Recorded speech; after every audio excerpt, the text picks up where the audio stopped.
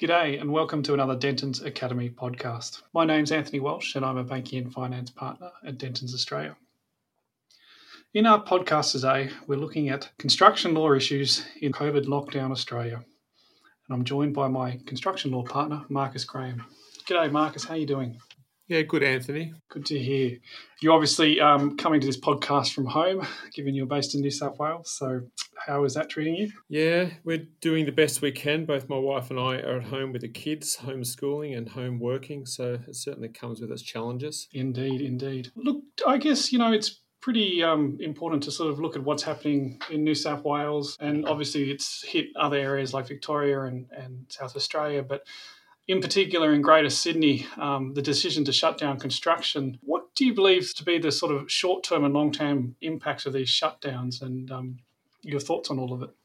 Yeah, look, I think the announcement of the decision by the Premier to shut down the construction in Greater Sydney came as a complete surprise to the industry. What is strange is that it appears that the government had made the decision within a really short period of time to shut down, and that is without any discussion or involvement from key stakeholders in the industry. There's been a number of reasons that they've, stated as deciding factor to that, including that the shutdown was because too many workplaces, and large workplaces primarily, were not implementing COVID-safe plans. If you look at it more broadly, some of these larger sites where there's literally hundreds and hundreds of workers from all across Sydney, were coming together, and the government was said that they're one of the events that caused or contributed to the ongoing current spread of COVID. And it has had a huge impact. Some of the stated figures that they report, is that the shutdown for that 2-week period will have an impact on more than 250,000 workers, and deliver losses up to 700 million a week for the total shutdown period. And I think that's analogous to various shutdowns that have happened in other states and cities previously, as you touched on before, including Victoria.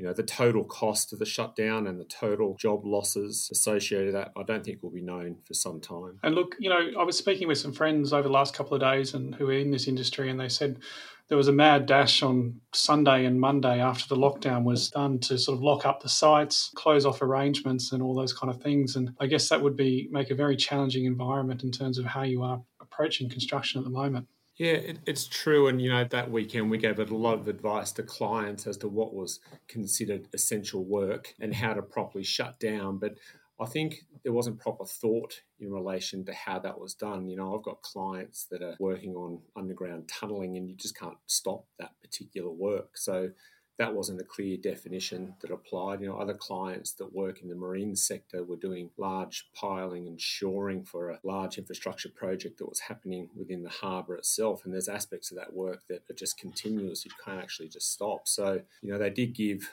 the construction industry a period of 48 hours to shut down anything other than non-essential. But, where that line was and what constituted essential and non-essential was grey and took some working through. I guess sort of a follow-on from that is, in terms of shutdown, do you think they'll lift it completely to business as usual as it was prior to the shutdown at the end of this particular period? Or do you think, talking to your clients and industry, that there'll be a level of shutdown for a longer period, I guess? Yeah, well, there's a huge backlash, wasn't there, from the industry more broadly. But, the Premier's come out and said that the construction sites or construction will definitely open and commence again on 31 July. But what the government hasn't actually specified is how that actually looks. I think if we look at lessons learnt from Victoria and some of the restrictions that they've put on place, I think at a practical level, what we'll see is kind of a staggered start that are heavily restricted. They may include staggering start times, a limited number of people on site. There's a number of factors I think that the government will need to consider and implement.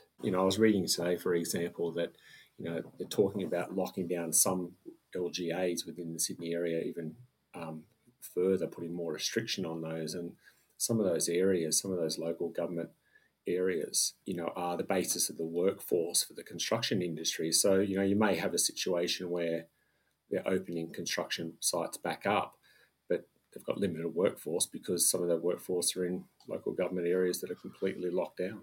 I guess that sort of leads us into sort of the construction contract, dealing with these type of delays. And sort of you've put forward two issues there, one in terms of a pure shutdown and the other one in terms of not having the workforce to be able to pick up the tools and start. So just from a practical point, is there some things to think about in terms of your construction contracts as you work through this period? Whether or not a party is entitled to seek relief under a contract, both time and cost, really depends on the terms of the contract. I think in some respects it was a blessing, and I say that term loosely, because if there is a restriction imposed by government authority, that is usually an event that gives a right for a party to claim either time and or costs. How to do it or to what extent that does is really dictated by the terms of the contract. The second point, I think it's a little grayer, like if you, for example, if the construction site's open back up and you're meant to be expected to be working, but you can't actually get workers there, whether that's an event that gives rise to an entitlement to a party to claim time and cost really depends on the terms of the contract. Just from your experience last year, Marcus, if there are any questions, in a constructive dialogue between principals and developers, is most important. Is there anything else that's sort of, obviously look at the terms of your contract and other things like that. Is there anything else that's worth flagging? I think when parties are negotiating terms of the contract now, they genuinely look at events that are outside of a party's control and allow that to be a delaying or an event which gives rise to an entitlement to claim. And it's more broad than just COVID strictly now. It can do with supply chain issues or all sorts of things that are indirectly related to that. But certainly I'm seeing at the moment the breadth of which the parties agree, express contractual terms, which gives a right to a party to claim time is certainly increasing, that's for sure. And just to pick up on one of those points you raised there, just around supply chains. Obviously, we're experiencing it even at JB Hi-Fi and other places, in terms of supply chains. And I can only imagine, for large developments, getting everything into the site, let alone into Australia, can be quite challenging at the moment. And is there anything to think about in that area? Yeah, definitely. We're seeing all sorts of delays associated with the supply of materials within construction, both caused directly by COVID and indirectly by COVID, including supply chain issues, shipping delays, all sorts of things associated with COVID. Because there's a boom in construction, we're actually seeing a supply of materials and a shortage of materials generally. You've probably read that there's a shortage of timber in New South Wales and more broadly the east coast of Australia, for example. So that's having an impact and a delay on construction more generally. So there's a wide variety of issues that are affecting construction at the moment. And do you still see the appetite? People are fairly comfortable with, I know this is sort of a moving beast at the moment, but just before we hit this, was there a level of confidence in terms of your clients and everything?